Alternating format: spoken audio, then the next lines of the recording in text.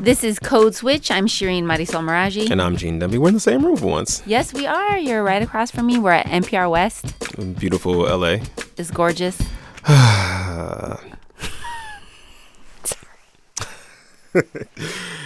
All right, y'all. So if you're like us, you were probably a little thrown by the news around Colin Kaepernick from just a couple weeks ago. Colin Kaepernick's legal battle with the NFL is over. The former 49ers quarterback has signed a confidential agreement with the NFL. The agreement which... All right, some basic info in case you don't know it, but I know you do, but just in case. Colin Kaepernick is the former quarterback for the San Francisco 49ers. He almost brought that team to a Super Bowl win in 2013. Kaepernick to Vernon Davis right there to the Ravens' 31-yard line. Beyonce was the halftime show. Baby, baby, it's you. Come on, baby, it's you. The only time I ever watched the Super Bowl. Anyway, 3 years later, that same Colin Kaepernick started protesting police violence against Black people. First, by sitting during the national anthem. Reporters saw that Colin Kaepernick's rear was planted on the bench during the national anthem. Then kneeling. And pretty soon, his teammates and players on other teams joined in. I mean, ultimately, it's to bring awareness and make people, realize what's really going on in this country. Those protests were polarizing. Critics, like President Trump, said they were unpatriotic and disrespectful to the military. And when his contract was up, Colin Kaepernick found himself out of a job, and no team has been willing to sign him since. Very curious, very curious. So Kaepernick was like, look, I'm going to sue the NFL's owner. And his argument was basically that they had colluded to blackball him from getting a job because of those protests. That lawsuit was dragging on for a while. But then out of nowhere, unexpectedly, the league announced that it had settled with Colin Kaepernick and his former teammate, Eric Reid, who was another player who was part of that lawsuit. We don't know the terms of that settlement. We don't know how much was given out to Kaepernick and Reid because they had to sign a non-disclosure agreement. But the standard for proving collusion is real, real high. And there are lots of smart sports people out there who think that the NFL would have only settled if Colin Kaepernick had a really strong case proving that the NFL owners had organized to blackball him. And that settlement was likely for a lot of money. Now, Kaepernick has been mostly quiet through all this, not granting interviews to the news media. Trust us, we have asked. We have. But believe in something. You probably caught him in that giant Nike ad. Even if it means sacrificing everything.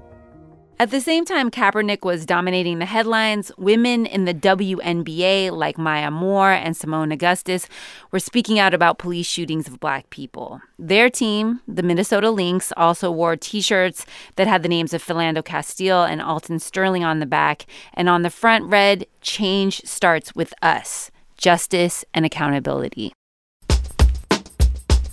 Black athletes have been using their celebrity to call out injustice like this for basically as long as there have been athletes in America. And on this week's episode, in these final days of Black History Month, just under the wire, we're turning the mic over to a Code Switch alum, Rund Abdelfatah, and her co-host Ramtin Arablouei to tell us about three athlete activists whose stories deserve to be revisited. They've got a new podcast called Throughline, where they go back in time to help us better understand today.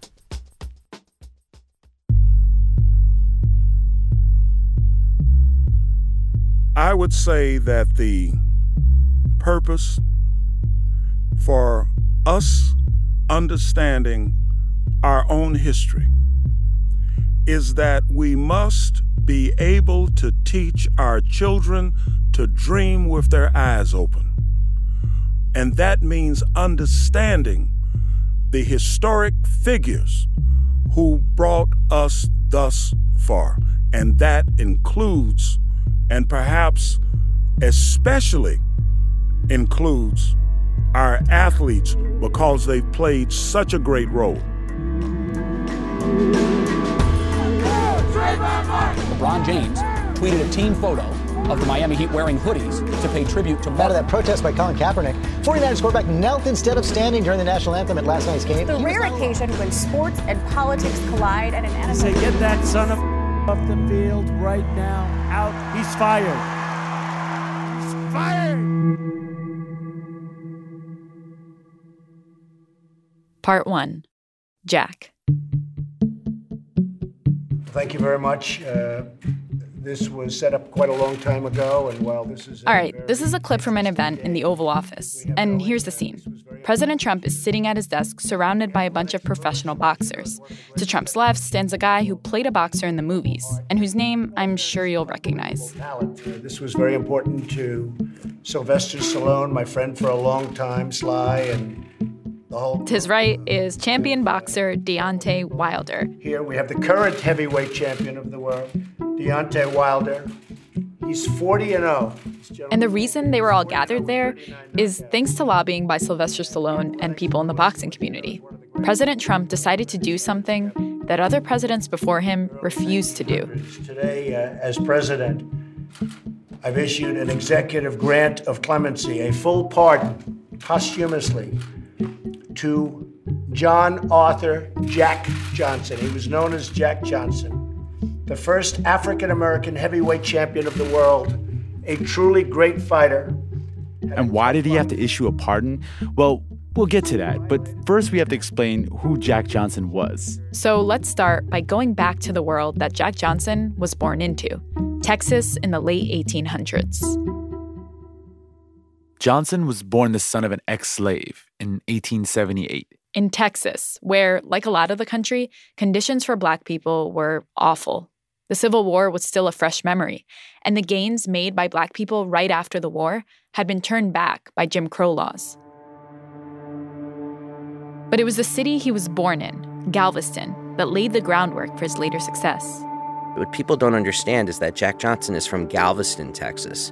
And Galveston at the time, and to a lesser degree still is a port community. This is Dave Zirin. He's an award-winning sports journalist and the host of a radio show called Edge of Sports. So Jack Johnson is a young man hanging out on the docks in Galveston. He met people from all over the world, from the Middle East. He's meeting people from sub-Saharan Africa. He's meeting people from all over Europe. And he was almost a curio to them, this entertaining person, because oftentimes the sailors would be involved with the kids because they would ask the kids to fight each other for money. And if that sounds like a dogfight, that's basically what it was. Johnson was, even as a boy, was the best at doing that. And it was in this port town that Johnson started to gain a global perspective. It made him fearless. At a time when international travel was very difficult for most people, Jack Johnson had the world come to him. He realized there was more to the world than what he saw in Texas. When he was a teenager, he got a job as a janitor at a gym. And that's where he met German-born boxing trainer Hermann Bernau. He started to train, and within a few years, he began fighting in prize fights. He was amazing. And in 1903, he became the colored heavyweight champion of the world. That wasn't enough for Johnson. He wanted to beat the best white fighters in the world and become the heavyweight champion, full stop. But there was kind of a gentleman's agreement that no black fighter would be allowed to fight for a championship, particularly in the heavyweight division. But Jack Johnson had an idea for how to get the fight he wanted. And Jack Johnson actually showed up at fights between white boxers for championships and so forth and taunted them, embarrassed them in terms of why they would not allow him to have a shot at the title. This is Dr. Harry Edwards. He's a professor at Cal Berkeley, and he wrote one of the most important books on this topic, The Revolt of the Black Athlete. So the boxer Johnson taunted the most was the heavyweight champion of the world, the Canadian, Tommy Burns. He would actually travel around the world to all of Burns' fights, buy a ringside seat, and talk trash to Burns the entire fight. It was next-level trolling. And in the early 20th century, it took a lot of, let's say, moxie for a black man to do this. It was like putting a target on your own back. But it worked. Burns finally agreed to fight Johnson for a whopping $30,000, which was a lot of money at that time, put up by a promoter in Australia. The fight was to be held in Sydney. And here's an ominous quote from a local newspaper about the match. This battle may in future be looked back upon as the first great battle of an inevitable race war. There is more in this fight to be considered than the mere title of pugilistic champion of the world.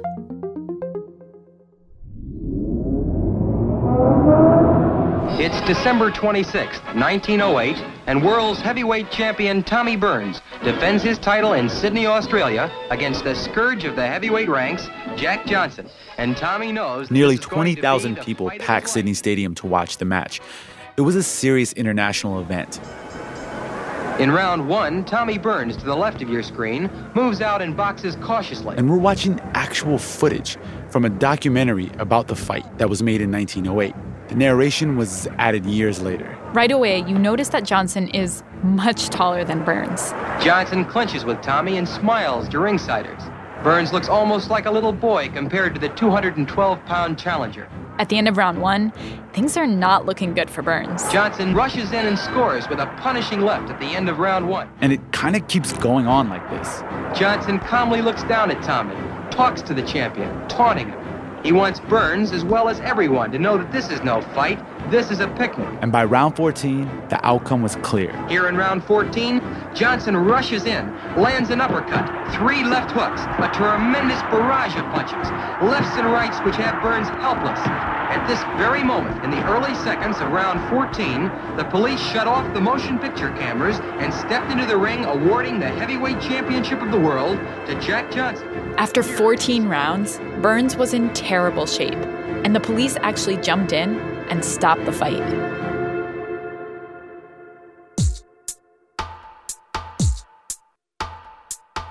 The response to Johnson's win came quickly from the media. People in the U.S. responded with outrage, including the famous writer Jack London. Yeah, that guy, the one who wrote Call of the Wild. He captured that outrage by writing that a, quote, great white hope should come along and remove the golden smile off of Jack Johnson's face, that the white man must be rescued.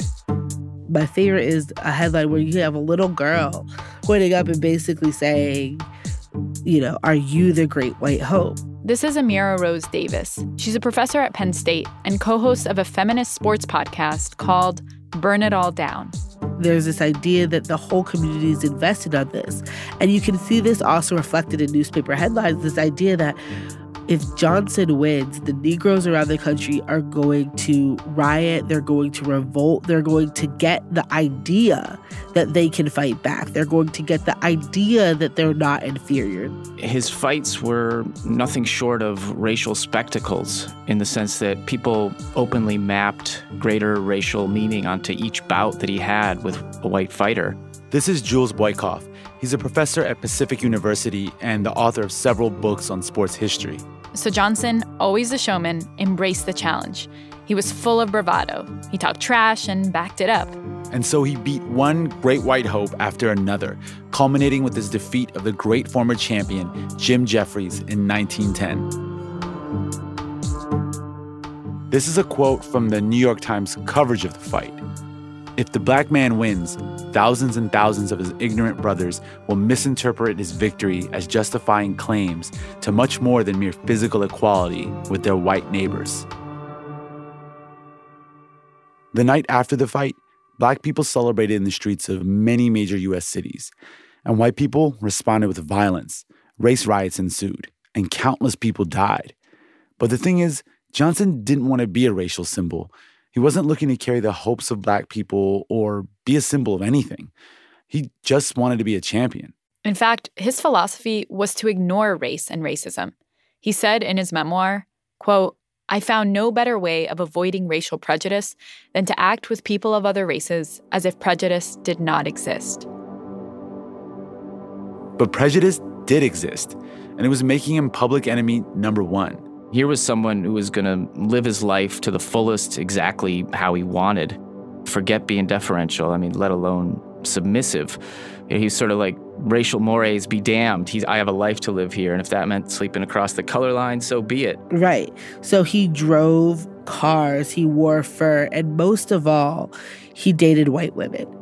And this was absolutely flagrant. This was a man who would go into a hotel in St. Louis and ask for a room. And when the clerk told him, we don't serve your kind, he responded, it's not for me. It's for my lady, and she's not my kind, she's your kind. At which time, of course, they escorted him not only out of the hotel, but out of town. Johnson was like the prototype of the modern star athlete. Like, he had tons of money, he was brash, he was tough, smooth-talking, all that. Yeah, he just loved dating white women and driving nice cars. He didn't really want to make any political statement with it. He was an iconoclastic individual who wanted it all. Along the way, he set some standards of rebellion. But Jack Johnson's rebellion would not be tolerated for long. Yeah, that's right. I mean, the government went to extraordinary lengths to stop Jack Johnson. A law called the Mann Act made it illegal to transfer women across state lines for immoral purposes. And in the early 20th century, interracial relationships were considered immoral. Johnson, as a prize fighter, naturally was traveling state to state for fights, and he did this with his girlfriend, who later became his wife. She was white. So eventually, a warrant was put out for his arrest. Unfortunately, this is something we've seen quite a bit in U.S. history. When somebody makes a splash, the government tends to go out of their way. Go out of their way to stop them. He was eventually brought to trial. Convicted by an all-white jury in 1913. And sentenced to 1 year in jail. But essentially jumped bail, fled the country, went to Canada, pretended to be a member of a black baseball team, and then lived in exile all over in Europe and South America. About 7 years in exile. And that was it. Those 7 years wrecked Johnson's career. He would eventually lose his title and never regain his dominance in the sport. Oh, and he did eventually return to the U.S. and serve his sentence. There wouldn't be another black heavyweight champion for 22 years.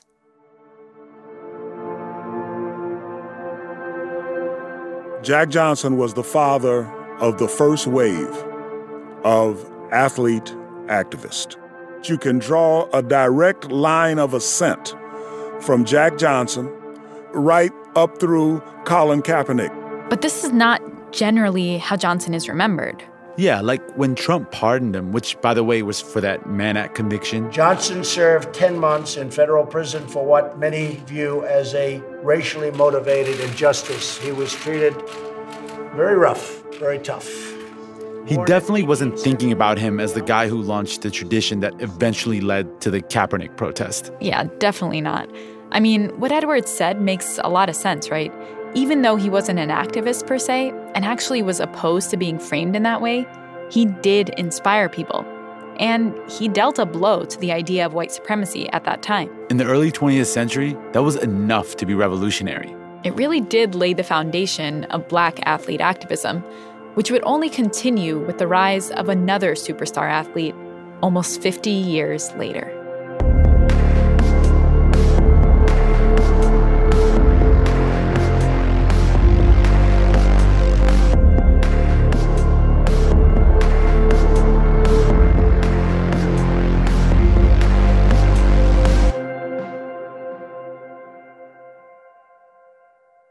Support for NPR and the following message come from Netflix's new podcast, Strong Black Lead, celebrating Black storytelling and the creatives who make it possible. Every week, award-winning podcaster Tracy Clayton interviews Black Hollywood legends, including Lynn Whitfield, Loretta Devine, and John Witherspoon. Listen and subscribe to Strong Black Lead everywhere podcasts are available. New episodes every Tuesday, and follow Strong Black Lead on social.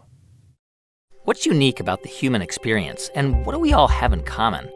I'm Guy Raz. Every week on TED Radio Hour, we go on a journey through the big ideas, emotions, and discoveries that fill all of us with wonder.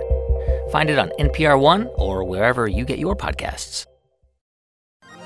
President Trump made history the first time he met with North Korean leader Kim Jong-un. Now he's hoping to do it again as the two meet for their second summit. He's looking forward to it. I'm looking forward to it. We've made tremendous progress. Can Trump actually convince Kim to give up his nuclear weapons? Follow all the latest by subscribing to the NPR Politics Podcast. Part 2, Wilma. All right, the next person I'm really excited to highlight is someone I'm sure you've heard of, Ramtin. And as a fellow runner, I have to say I really love her. You're a runner? What the hell, Ramtin? How many times do I have to tell you? Yeah, I made states in high school. Thank you very much. Everybody says that. No, I did. My mom has a newspaper clipping to prove it. Oh, my God. All right. Anyway, the runner I'm talking about is someone who definitely made it way beyond states. And again, you've probably heard of her. She gets like a paragraph in most history textbooks. I'm talking about Wilma Rudolph. She was an Olympic champion, right? Yeah, she was a superstar athlete.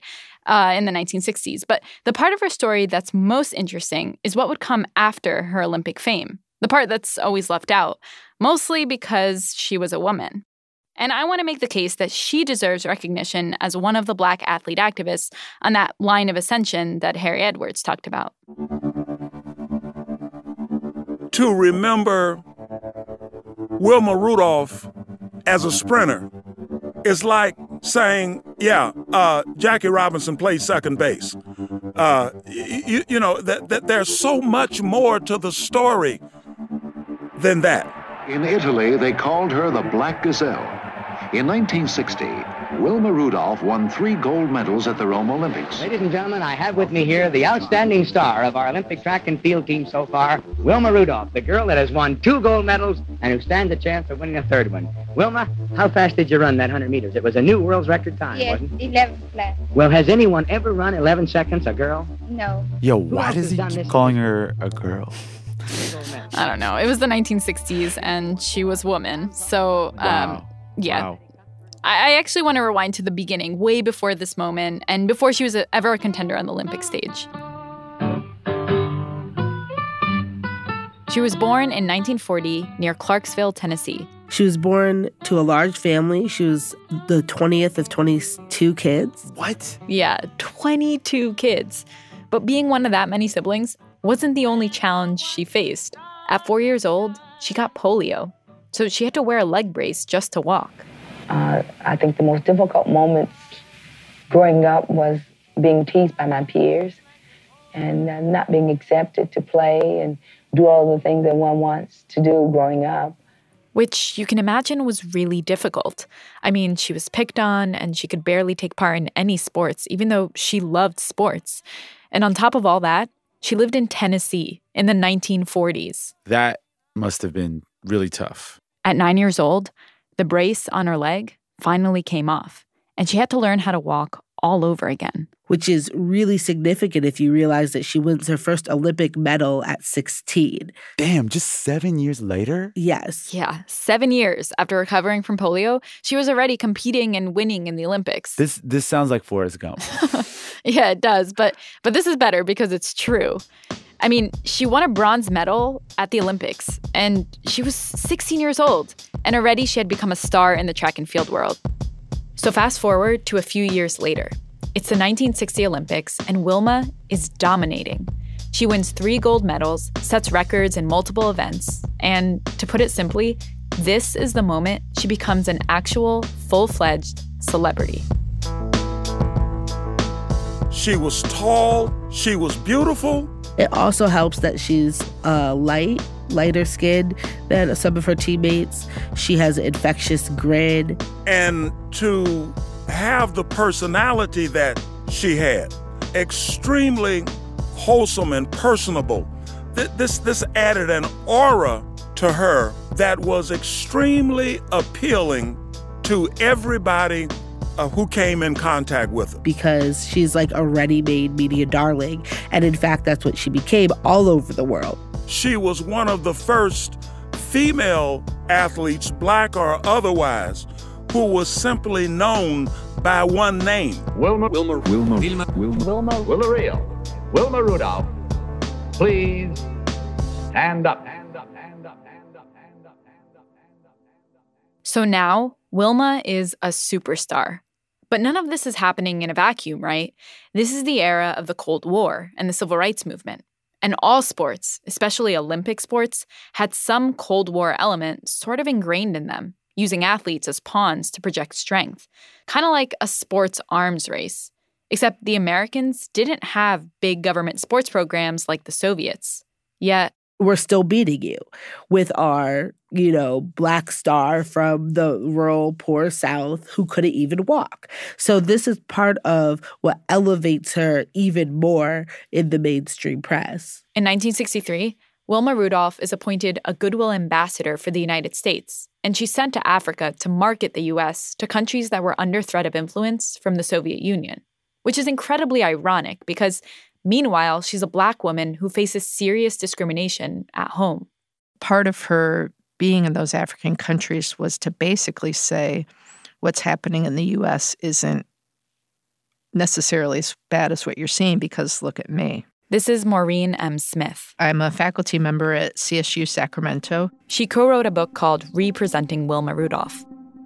So it was while she was on the State Department tour that Wilma started to develop a political worldview, especially at one of the tour's first stops, Senegal, a country that had recently gained independence from France. So she feels empowered by being among Black people. She calls them repeatedly, "I'm among my people." She ends up doing her own kind of tour through formerly French West Africa. And this experience, seeing the aftermath of colonialism and political resistance movements outside of the U.S., this clearly had an impact on her. Just weeks after she comes back from the trip, she joins a protest to integrate restaurants in her hometown. She was now an activist in the civil rights movement. Wilma Rudolph integrated a Shoney's in 1963, before pools were integrated in her city, before schools were integrated. Like, she was engaged in a social protest that most Black athletes were shying away from. And the thing is, her action wasn't just symbolic. It had a real impact in Clarksville. Within the week, Shoney's was integrated. And then in the next 2 or 3 weeks in Clarksville, the city pool integrated in city parks. It's hard to overstate just how much Wilma Rudolph was taking on. She was still young, just 23 years old, with her whole life ahead of her. And she was someone who was seen as apolitical, a celebrity, a beautiful face on a world-class athlete. But here she was, taking on segregation in Tennessee. So Wilma grew, and it was something that was really never fully documented or recognized by the mainstream American sports media, because that's not the Wilma that they wanted to project, that they wanted to exist.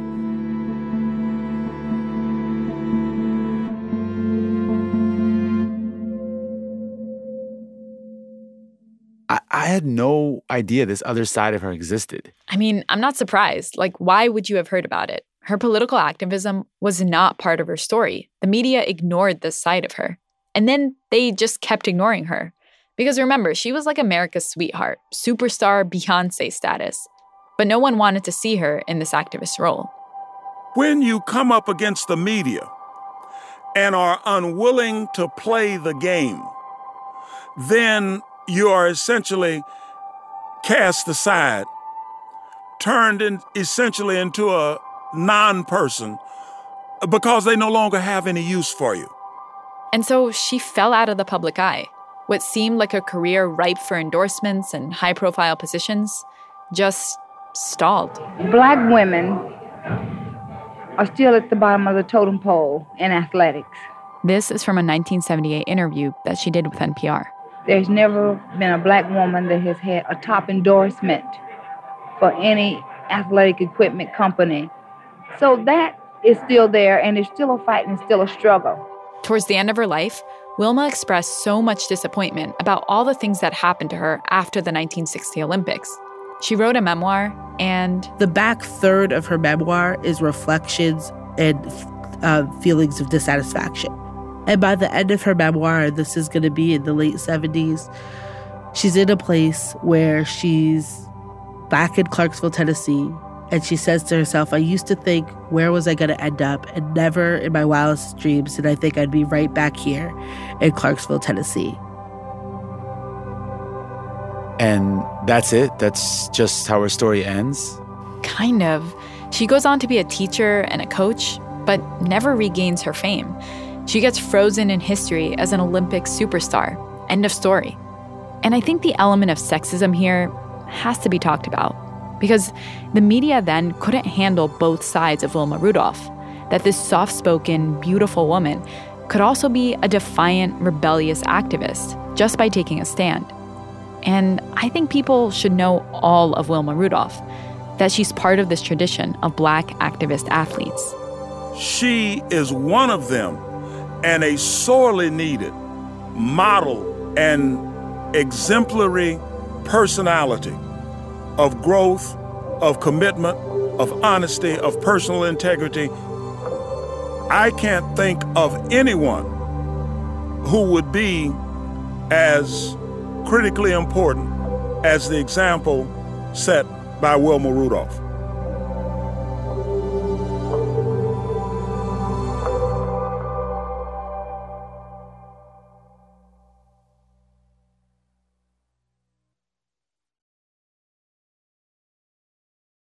Part 3.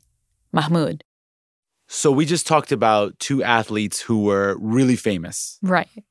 But now I want to tell you about an athlete who was never really known outside of the basketball world, outside of the NBA. Mm-hmm. And I want to make the argument that his story is the closest thing we've seen to the Colin Kaepernick story. Okay. I'm excited for this. Tell me more. Okay, so his name is Mahmoud Abdul-Rauf. Denver 4-0. Works on Morris, double team. Now Mahmoud again, left corner for three. It's good. Seems like he's on double team. Mahmoud got rid of Stockton. Yes, sir. He is really lighting the chance. Mahmoud for three. I feel like I've heard his name before. I'm not exactly sure where. Yeah, you might have heard of him. He was really good. He was in the All-Star Game dunk contest one year. He won Most Improved Player one year. And he played most of his career for the Denver Nuggets in the 1990s. And he was so much fun to watch. Yeah, I think the player I compare him to now is Stephen Curry. Wow, so he was really good. Yeah, he was legit. And he could do it all on the court. He was quick, he could shoot, he could put up points in bunches. He was amazing. But one of the other reasons I really liked him was that I could really relate to him. He was one of the few Muslim NBA players. I figured because of his name. Yeah, and it's really interesting because up until his second year in the NBA, he went by the name Chris Jackson. He converted to Islam before his second year. And his conversion was also like a process of political awakening. I think I see where this is going. So he started to rethink the way he viewed his own country and his place in the world. So as he would stand for the national anthem before games, his focus went to the flag. And here he is reflecting about it at a public meeting in an Islamic center in Michigan back in 2013. So one day, I'm looking at this symbol, and I'm reading about America throughout the world, and its involvement in a lot of places. Raping resources, killing folks. He started to find ways to avoid standing for the anthem. He'd either stretch or he'd stay in the locker room for some extra treatment he did need. And he did this for about 5 months. Because I didn't want to be so obvious, because I'm still trying to figure this thing out. What do I do? Stand, sit, stand, sit. Eventually, he just decides to sit during the anthem. He'd just do it, like right out in the open. I mean, were people outraged? Well, what's interesting is no. At first, no one really noticed, and it took a while, but eventually one journalist did. Uh-oh. So one day, the assistant general manager comes and said, Mahmoud, he says, there was a guy who's been noticing for some time that you haven't been standing. He would like to talk to you. Would you like to talk to him? I ain't seen nothing, so I said, oh, sure, I'll talk to him. After that interview, word spread fast. By the next day's practice, the press started swarming him. So you can imagine a scene here, right? All these reporters are swarming him. I'm getting nervous for him, yeah. He's sitting on a chair all by himself, and the questions are just flying at him. They're asking me questions. So what do you think about the American flag? I give them my answer. And here's that answer in 1996. It's also a symbol of oppression, of tyranny. So it depends on how you look at it. You can't stand for both. You can't be for God and be for oppression. This comment made this story blow up. It became a national news story almost immediately. Rauf, a Muslim, says, quote, "My beliefs are more important than anything. If I have to give up basketball, I will." As he sees the U.S. flag as a symbol of oppression and tyranny. They don't deal with the whole comment, which was a balanced comment. They highlight tyranny and oppression. That's the only thing they say. So then what happens? Like, how do people respond to these news reports? Well, actually, before I tell you, we have to go on a short historical detour. All right. This better be good. No, it's going to be great. Trust me. I'll deliver the rest of the story. Okay. But to really understand the way people reacted to Abdul-Rauf not standing for the national anthem or his comments, we really have to understand the era he was in, the 1980s and 90s.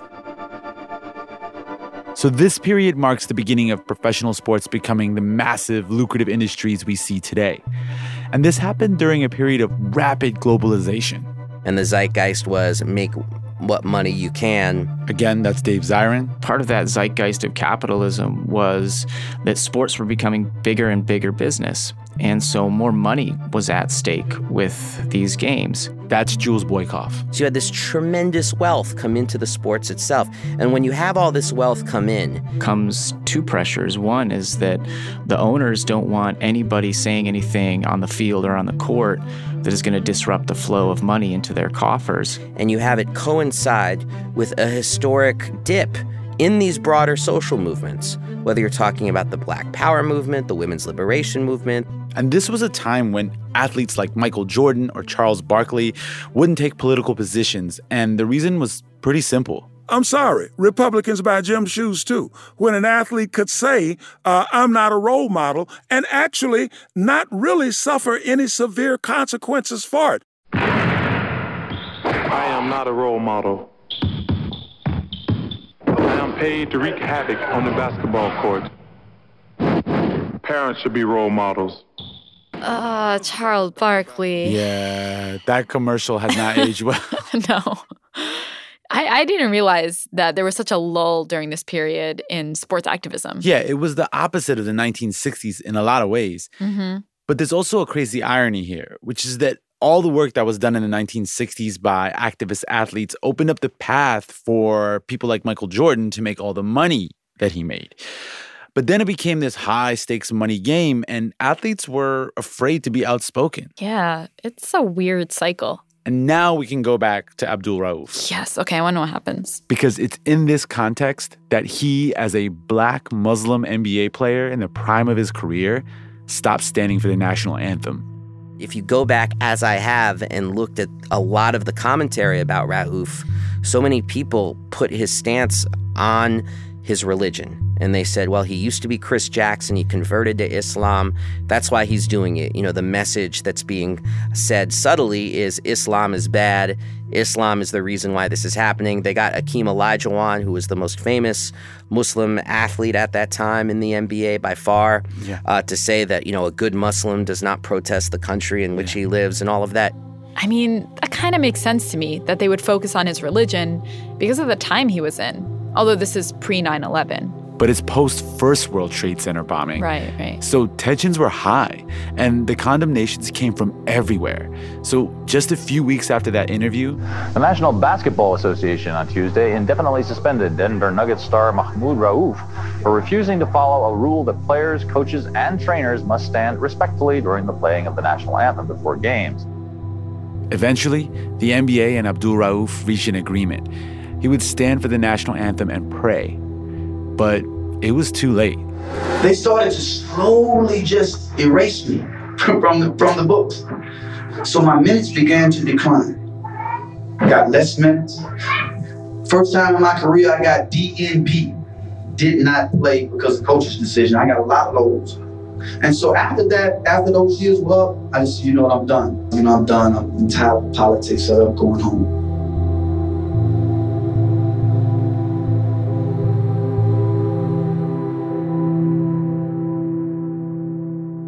So Abdul Rauf's story has a sad ending. Mm-hmm. Within a couple of years, he's also hit with illness and injury, and his career is in full decline.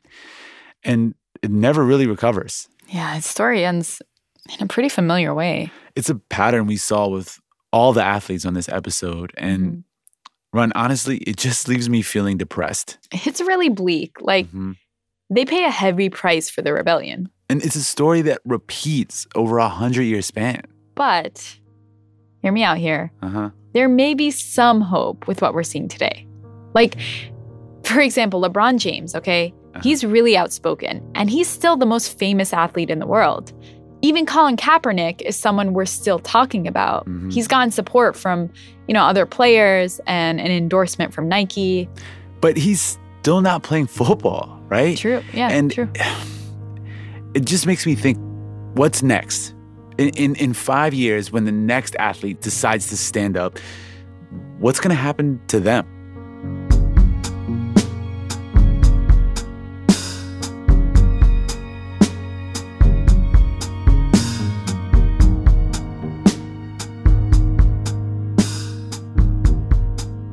That's it for this week's show. I'm Ramteen Arablouei. I'm Rund Abdelfatah, and you've been listening to Throughline. This episode was produced by me and Rund. Our team includes Jamie York, Jordana Hochman, Lawrence Wu, Yo, it's Michelle Lance, Grace Meising, Nigeri Eaton. Thanks also to Anya Grunman, Chris Turpin, Tom Goldman, and Katie Doggart. Our music was composed by Drop Electric. And let's keep the conversation going. If you have an idea or thoughts on an episode, hit us up on Twitter at ThroughlineNPR or send us an email to throughline@npr.org. If you like the show, please leave us a review on Apple Podcasts. And tell your friends to subscribe. Thanks for listening.